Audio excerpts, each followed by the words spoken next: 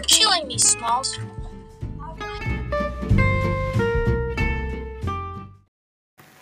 Hey guys, Colleen Wolfe from NFL Network. And look, you may or may not know, I'm from Philly. I'm ride or die Philadelphia, but especially when it comes to sports.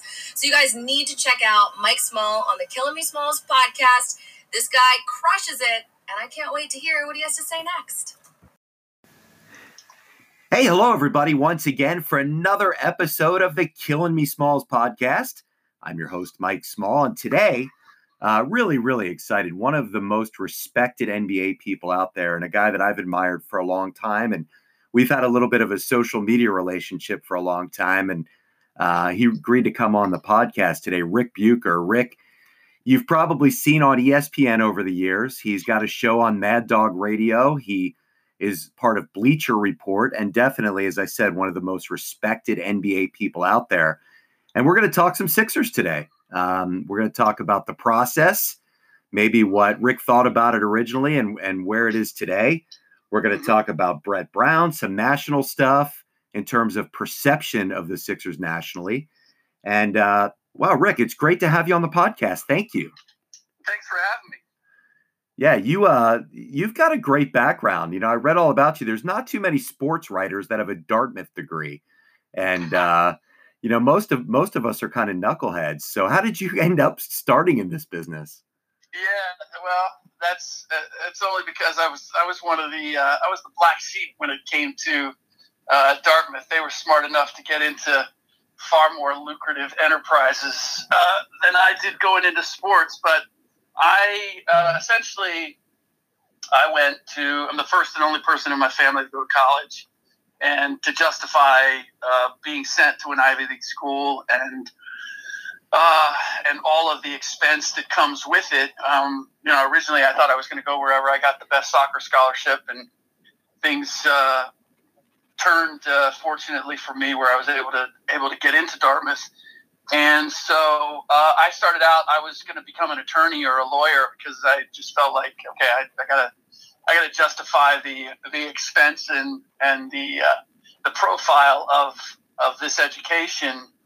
And then when I was a junior, I'd written for my high school newspaper, and I wrote for all of the publications that would publish my stuff at Dartmouth, from the humor magazine to the literary magazine to the Daily D, and most of my heroes were writers of some kind or another. And so my junior year, I was told about a Time Incorporated internship where they had Time had 7 magazines, and they took 3 candidates from 30 different schools, and out of the 90, they would pick 7 and place 1 with each of the magazines.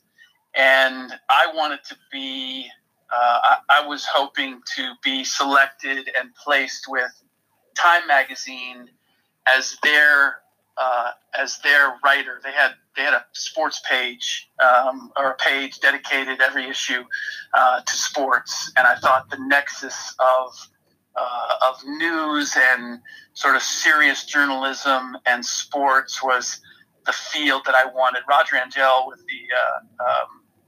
the New Yorker was right. One of my heroes. I loved the way he wrote about the game and about baseball and just about sports. And so that was my ambition. But lo and behold, I was placed with Sports Illustrated.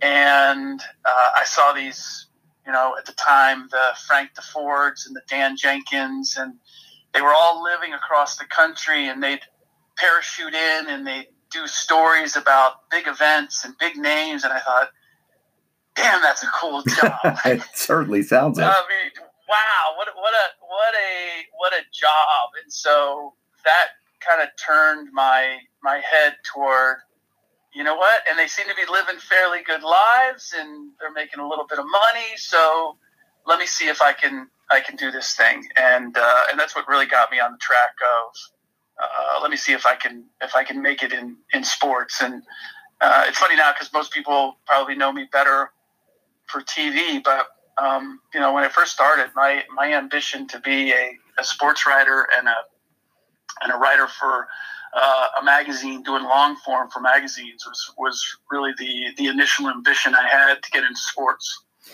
You find that most of the most talented television and radio people did start as writers. I mean, it's the journalism background that gives you the opportunity to ask the best questions, which will get the best answers, which will lead to that. So I would think that that's a big part of why you've been successful. Yeah, but it's also, I had to understand, though, that TV is really a different craft. And it wasn't until I approached it that way, that I feel like I took a step forward and my TV career took off. I, for a long time, looked at myself as just being a writer on TV and kind of had a little bit of quiet disdain, as most writers do, for TV, because it's just a different medium. And so once I lost a debate. I'll tell you exactly where it turned. I lost a debate to Greg Anthony on NBA Tonight, and I felt like I had the more convincing, persuasive argument. It was a debate on who's the better teammate, Kobe Bryant or Dwayne Wade. He had Dwayne Wade. I had Kobe Bryant. This was right around the time where the Shaq trade, I believe it was the Shaq trade, happened, and all of the Miami Heat guys came to the Lakers, and they and all of their numbers went up. And so I think we think of Wade as being a more magnanimous superstar, and Kobe a little more difficult. But the fact of the matter is, my argument was playing with him because of all the attention that he draws and because of how dominant he can be makes the game easier for everybody else if we put personality aside. Anyway. How did you lose that? Well, the other two guys on the because Greg Anthony was just more forceful in his argument. He had less ammo, but he came off more convincing. And I was like, you know what? I need to learn how to be. It's not the content of what I have. It is, how do I convey it? What's my body language? What's my tone of voice? What's my facial expression? So I hired a coach, an on-air coach, and I learned that 92% of what you convey to the audience is nonverbal. Only 8% is actually of the content of the words that you're using. And so I worked at that, and I'm still working at it, but that led me to understand that it was a completely different medium. I mean, I look at someone like Stephen A. Smith. I don't know how often the content of what he's saying has particular depth, or that he's giving you. There's plenty of people out there. There's some great writers out there that give you far more insight into things. But Stephen A. knows how to deliver a message and how to captivate an audience, and that is the secret sauce for him, and it's why he's been so successful. And it was really coming to terms with that and accepting that, I'm a multimedia person. I'm a storyteller in multiple mediums, as opposed to being just a writer on TV. As somebody who was a writer as well as on television a while back, there's almost a little snobbery to it, right? On both sides, Yes, because the writer, the writer is like, these TV guys, they just show up and look pretty. And the TV guys are like, these writers come in and they sit by the buffet line, ask a few questions and throw it together. So having to marry the two, I know that I felt that. So it's really interesting to hear how you did that. Yeah, no. I'm sure you had the same experience that I did, which is like, at least when I sort of made the transition, my writer friends looked at me sideways, and the TV people didn't really accept me because you're just jumping the fence here, right? And I really felt like a man on an island. I was Switzerland. I was not being accepted by either side at a certain point. You just got to go and have fun with it and see who's going to pay you. And if they both pay you, deal with it, right? Well, and the thing is that, I mean, look, I knew at the time when I was with the Washington Post and I went to ESPN, getting to the Washington Post was a huge honor and step in my career. And when I got there, George Solomon, the sports editor, said, just give me a year before you go to ESPN. And I thought, what are you talking about? I just got to the Washington Post. I went from the San Jose Mercury News to the Washington Post. This is the place of Ben Bradley and Tony Kornheiser and Bob Woodward and Carl Bernstein. Like, I've arrived, and now you're saying give me a year before you leave. And it was almost a year to the day when ESPN approached me. But what I realized was that you had to become proficient in multiple mediums because of the way that the business was changing, and that you had to learn how to adapt and change and be flexible. And I mean, I continue to this day, joining Bleacher Report was really, for the reputation they had when I first got there and what they were, and the idea that you would work, for something that was strictly a website. This is 6-7 years ago. That was still somewhat novel for someone who had always been with a newspaper or a magazine of some kind. And but it comes down to, I'm a storyteller, and I'm looking for how can I reach an audience, and whether it's TV, it's radio, it's podcast, it's whatever it might be, it then becomes, I have to develop the skills to be able to tell the story in that particular medium, because it's a little bit different. It's all language, but how you convey that language and how you shape it is going to be different from medium to medium.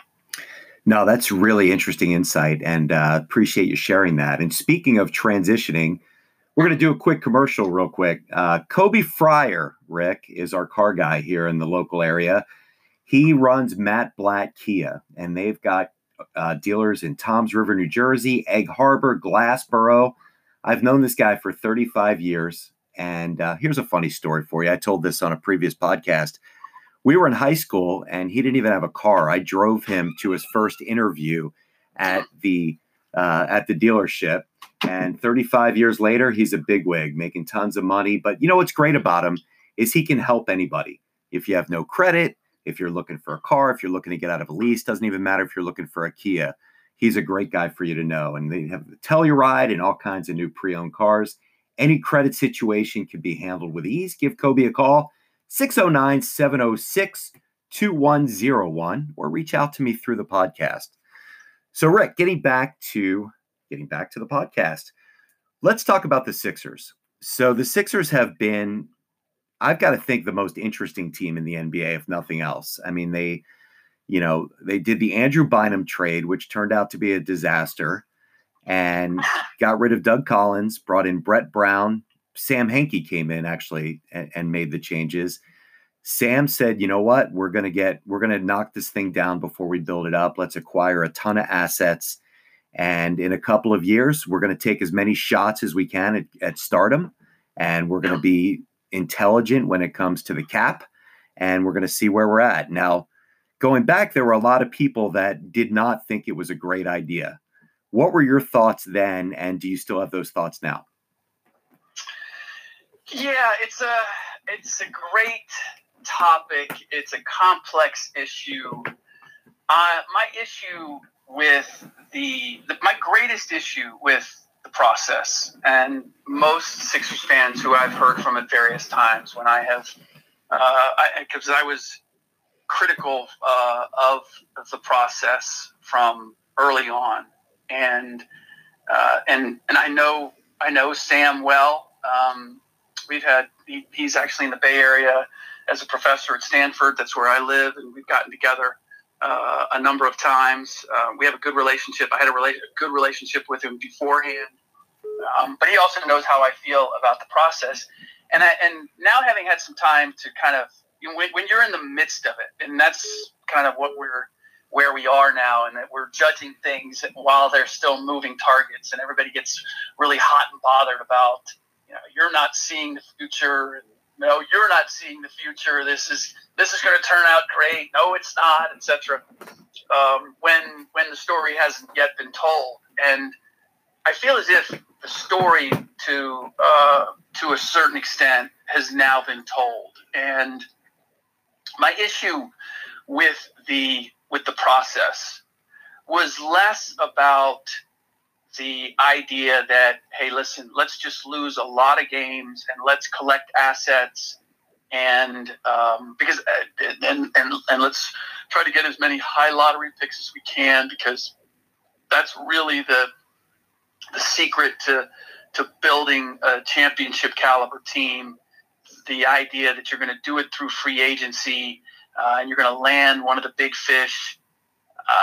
The fact of the matter is there are certain markets that maybe they can bank on that. The vast majority of markets cannot.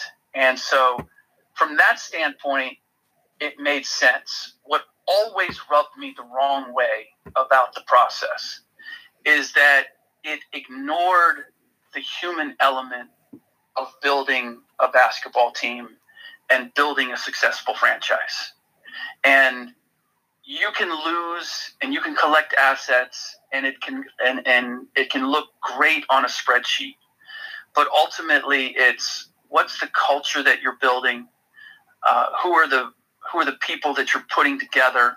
Because having been covering this league for 20 some years, I know that in building a championship team, it still comes down to chemistry, and chemistry all the way from ownership to the 12th man on the roster. And they all have to be of the same mind. They all have to understand their roles, and they all have to be able to communicate. And perhaps the greatest issue that I had was that Sam did not do a good job on the human side of things. He wasn't a great communicator. He wasn't connected. He would, on the road, he would stay in a separate hotel. He almost purposely distanced himself. And on one hand, I get that so that you can be as objective as possible. But on the other hand, it goes far beyond in building a successful team. It goes far beyond, I'm going to get this guy who averaged 10.7 rebounds a game, and I'm going to get this guy who averages 22 points, and this guy who averages 6.7 assists. And no matter how deep you dig into the analytics and you try to form a team based on that, it's still a matter of how do the personalities mesh? How does your coach mesh with the players? Can he get them to buy in to what he wants to do? Because the X's and O's, everybody knows the X's and O's. Yeah, you come out of a timeout, the ability to take advantage of a particular matchup, that's vital. You have to have that. But it's as much getting a team to believe in your X's and O's, and so that they give you 100% effort in executing it, that's going to make the difference between success or failure. And ultimately, I look at it like this. I mean, you had 4 years of abject losing. I don't know that we'll ever know whether the process could have worked. I'll put it this way, because Sam didn't get to see it to completion. He did the demolition. He did the collection. It's like if he was building a house. He got all of the shingles and the wood and the beams and all of that. And then they said, okay, you know what? We've waited 4 years for you to build this damn house. We're going to get somebody else in here to build it. And so I don't know. Well, yeah, I mean, it's a fascinating thought. Would Sam have traded for Markelle Fultz? Would he have done the Jimmy Butler trade? A lot of those things are interesting. Yeah. But I'd be interested to know, since you're in touch with Sam, we really haven't heard from him since he left. Yeah. And you're not asking you to divulge private information, but does he feel like he did something pretty cool? And does he take pride when he sees where the Sixers are now? Or do you think he feels like he has a lot of unfinished business that he'll never have been able to finish, or all the above? Yeah, I think there's a certain amount of pride in where they are. I know that he still follows them and watches them, but it's also sort of it was, as I said, like he didn't get to see it through. So it's really someone else's baby now, and so it's a little bit like, I don't know. I can't speak firsthand on this, but I would imagine, you're you get divorced and your wife gets remarries and she takes the kids, and like you're seeing your kids grow up, but they're with their mom. 5 out of you get them every other weekend or whatever. It's like you're still involved and you still care, but the heavy lifting really isn't part of what you're doing. You've kind of moved on to your own track, and they're doing their thing. And that's what I get the sense with him, is that whether it's teaching at Stanford or a lot of the new enterprises that he's involved in that are non-sports related, that he's kind of moved on to other things at this point, while still looking back and saying, I guess it's a little bit like me with the growing up in Cincinnati and the Reds. I keep tabs on them, but I'm not emotionally invested in them the way that I once was. Sam Hinkie is revered here. I mean, Yes. It's amazing. He is a cult hero in Philadelphia. Yep. There's no question about it. People really believed in it. They got tired of the mediocrity. He had a vision. He executed it. Pardon me. And people stood behind it. Yeah. Are you surprised that he's never gotten back into basketball, or do you think he was blackballed, or do you think, because when the conspiracy here is that Adam Silver called Josh Harris and said, enough of this, he's got to go. You've got to get a basketball man. And he forced Jerry Colangelo on the Sixers. Now, I don't know if that's true or part of it's true or what you think, but I'm surprised that Sam hasn't gone somewhere else. Well, I know he consults with a number of teams. I believe that's somewhat by his choice. There are a number of teams that would have hired him in a lesser role, not as a GM, but as an assistant or, in some capacity to inform them. But I really think it comes down to, you can't just collect assets. Like, you have to run an organization. And there were a lot of things that were going on with the Sixers organization that Sam didn't have a firm grasp of. And, in talking to teams, and I don't think it's really that Adam Silver was the one. It was the owners collectively saying, look, we don't draw anything when your team comes to town. Your team is not drawing anybody. I mean, cult hero, I think, is accurate. I think there was a fierce band of fans, particularly, and this kind of feeds into the way I see the fandom of the league changing, is that I think one of the big reasons why people were big fans of Sam were people who didn't watch games. They love the idea of the Sixers being a championship team. Well, that's the fantasy sports mentality, right? It's the transactional love. Yes. And, if you look at, the trade deadline, when that window opened up, rather not the deadline, but when the free agency opened up, how exciting was that? I mean, you're on television, people are signing left and right. People love the transactional nature of building a team. It is, to me, the NBA owns more of the sports landscape than it ever has. I mean, the week before the Super Bowl, the top news story was Anthony Davis and whether he was going to the Los Angeles Lakers. That was the biggest story. It overshadowed the Super Bowl. And I'd never seen that before. The NBA dominates more of the sports landscape when it comes to news than it ever has. But the numbers of people who are actually watching games is falling. And I do believe it is exactly that. I think it's the fantasy nature of imagining who is going to play with who, or what my team is going to look like if it drafts this player. I'm not actually interested in going and seeing and analyzing how good that player is or what the team does. I'm more interested in the letting my imagination run wild in terms of who we could get and what that team would look like. And Sam tapped into that, and his fans are the people that ascribe to that. And I think that it's a growing audience, and so it makes a lot of sense. Except for the fact that you can't get a seat in Philadelphia. I mean, those games are popular now. People really love this team.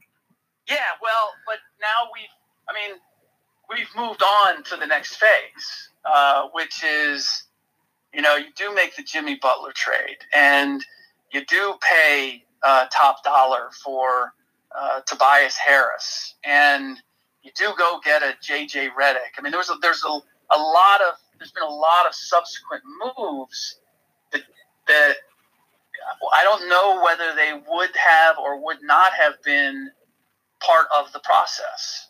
And now you do have a successful program. But I'll say this too: like, if you don't go get the Ilyasovas and the Bellinellis and the JJ Redicks and the guys that don't necessarily fit with the original trust the process model, then I don't know that the Sixers have the success that they've had over the last couple of years.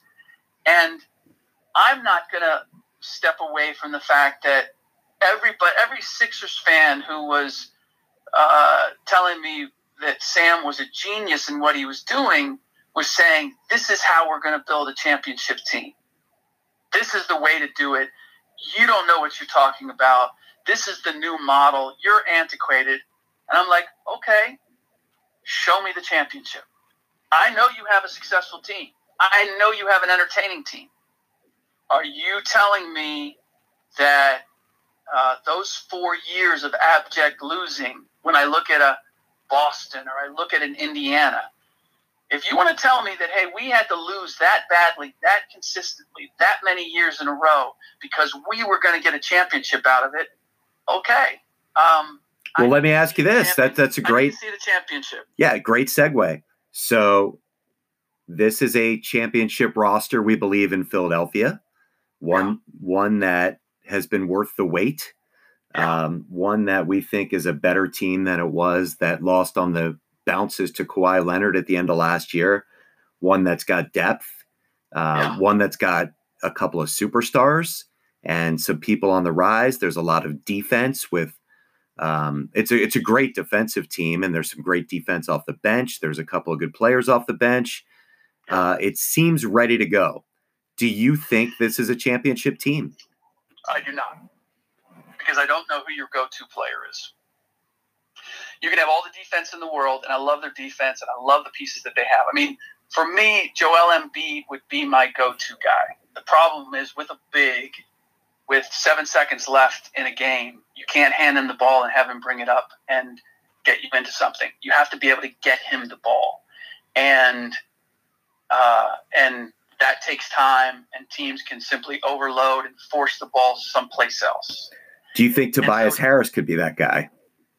I think he's very good. I don't think that he is a guy that you hand the ball to and he creates his shot and gets it against whatever matchup there is. And if he doesn't, he's going to draw so much attention that he's going to make the play that's going to get somebody else the easy bucket, and he's going to get it to the right person. I don't see him as that kind of a guy. I think he's very good. I would have signed him over Jimmy Butler. Again, this is a chemistry thing. I agree. But it's just, and I need to know that Ben Simmons, as my point guard, is going to have a jump shot. It sounds simplistic, but the reality is that I don't think there's anybody that doesn't agree with that. Now, I look at the East, and the East is wide open. So, could they wind up in the finals? Yeah, I think it's hard for me to look at another team. I have my same doubts about Milwaukee. Like I have questions about all the teams in the East. Milwaukee's sort of my favorite by default because I am assuming that Giannis is going to take another step forward. I don't like that they lost Malcolm Brogdon. I thought he was another playmaker. Again, it's kind of like my best player ideally is my go-to guy at the end of games. Joel Embiid, in my mind, is the best player on the 76ers. Can he be my go-to guy? He can't be my go-to guy for reasons in the same way that Giannis is not my go-to guy at the end of the game. For the same reason that Ben Simmons and Giannis have a little bit of the same issue in that it becomes very predictable in terms of where they want to go and what their sweet spot is, and that makes it easy for me. With 5 seconds left and I'm up by 1, I can force you to take a shot that you do not want to take. That is a low percentage shot for you, and so it's wide open as far as that's concerned. But there are ingredients that every championship team has. And one of them is when all the chips are in the middle of the table and there are 4 seconds left, I have a guy that I can hand the ball to and I can say, I need you to go get me something. And he can, more often than not, he consistently do that. And if he doesn't get a quality shot, then he's going to make a play he's going to draw so much attention that it's going to open up a shot for somebody else. And that's the element. That's the element that I just don't see the Sixers have for all of the money that they've spent and all of the talent that they do have. I mean, it is a loaded roster. I'm not arguing that. Is it a championship that it has all the ingredients of a championship team? I'm not convinced of that. Well, based on your logic, then you would say that Boston is the team to beat in the East. They've got that guy. They've got Kemba Walker. That's the guy you want to give the ball to with 30 seconds to go and down by 1 or 2 or protecting a lead and getting fouled. And I'm not sure any of the other elite teams in the East have that.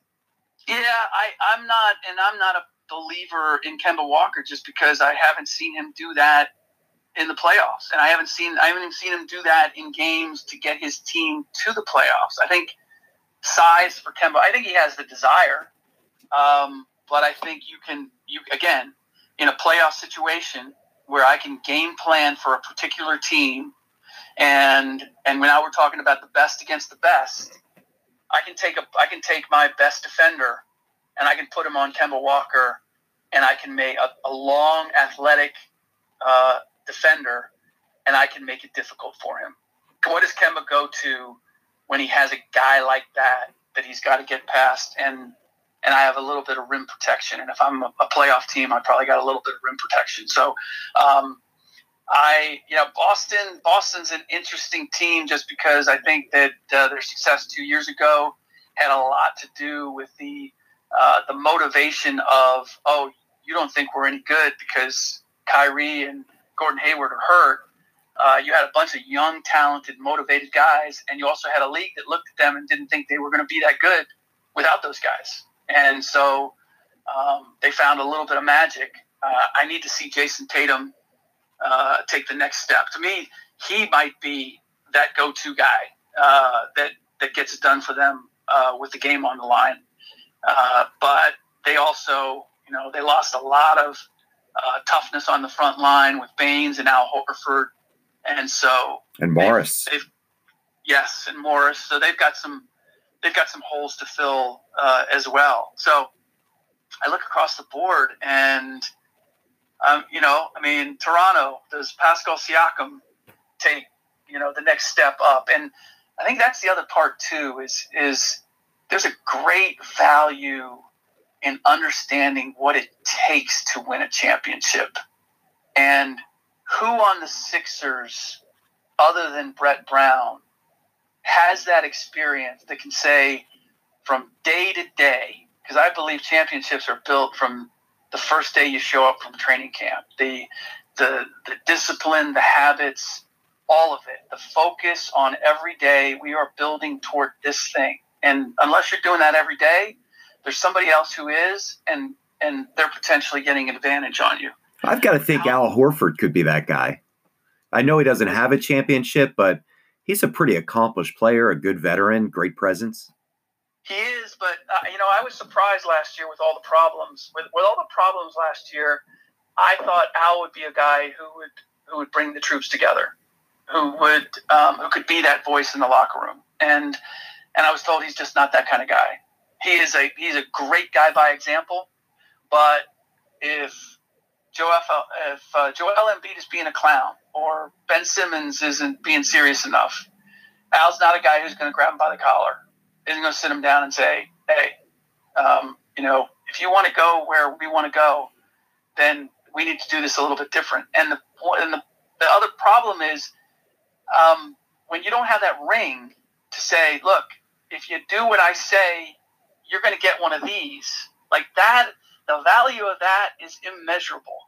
It gives you the legitimacy in the locker room to say, dude, I've done it. I know what it looks like. I know what it feels like. This is what we have to do. That carries a lot of weight. And when you don't have that, it's really easy for a player to go, well, how do you know? They can do that with a coach. They can do that with a player. And trust me, when it comes to, like, am I doing it my way or am I doing it your way? It takes some convincing. All great points. I told you I wouldn't keep you too long, so I'm only going to ask you one more question. You mentioned Brett Brown. Brett Brown is a bit of a lightning rod in Philadelphia. I mean, he made it through the process. There's a lot of people that felt that, when you look at that last Game 7 against Toronto, 3 24-second violations at the end of the game, Brett got a lot of heat around here. Do you think he's a guy that could take it to the next level? I have no doubt that he could. A big issue with the team is can you get the genie back in the bottle with Ben and Joel? There's been a certain amount of entitlement that I'm planning on writing when it comes to not just with the Sixers, but the relationship between owners and the best players on the team that has undermined the authority of coaches in a number of places. And I believe the Sixers are one of them, where there are allowances made that undermine the coach's authority. And as I said, it's not the X's and O's. It's getting everybody to buy in to the game plan and have everybody fully committed to doing exactly what they need to do and believing that it will work if they do it. I believe that that's missing. And I don't believe that Brett suddenly forgot everything that he learned with San Antonio. I mean, to me, it's remarkable that he's made this journey, that he was around for all those losing years, and then he got guys to buy in when they turned the switch and said, okay, now we're going to try to win. Like, people think that's easy to do. Okay, now we're going to win. It's like, well, wait a minute, but you've already planted the seed that it's okay to lose. And now you're telling me winning means everything. Like, you want me to buy 100% with that. You've already indicated to me, you've already shown me that that's conditional when we want to win. And so I may not embrace that to the level that is necessary. The fact that he was able to make that turn is just unbelievable to me. But here's the thing: like, people always want to fire a guy. I very rarely hear, okay, so who are you hiring that's going to be the answer? Like, tell me who's the guy that's going to come in and do this better. Right. Everybody wants to give all the TV guys the jobs, right? They want to get Mark Jackson, who got fired, and everybody else who's been fired. But something's always better. I think with Brett, the interesting thing is he survived that Jimmy Butler situation.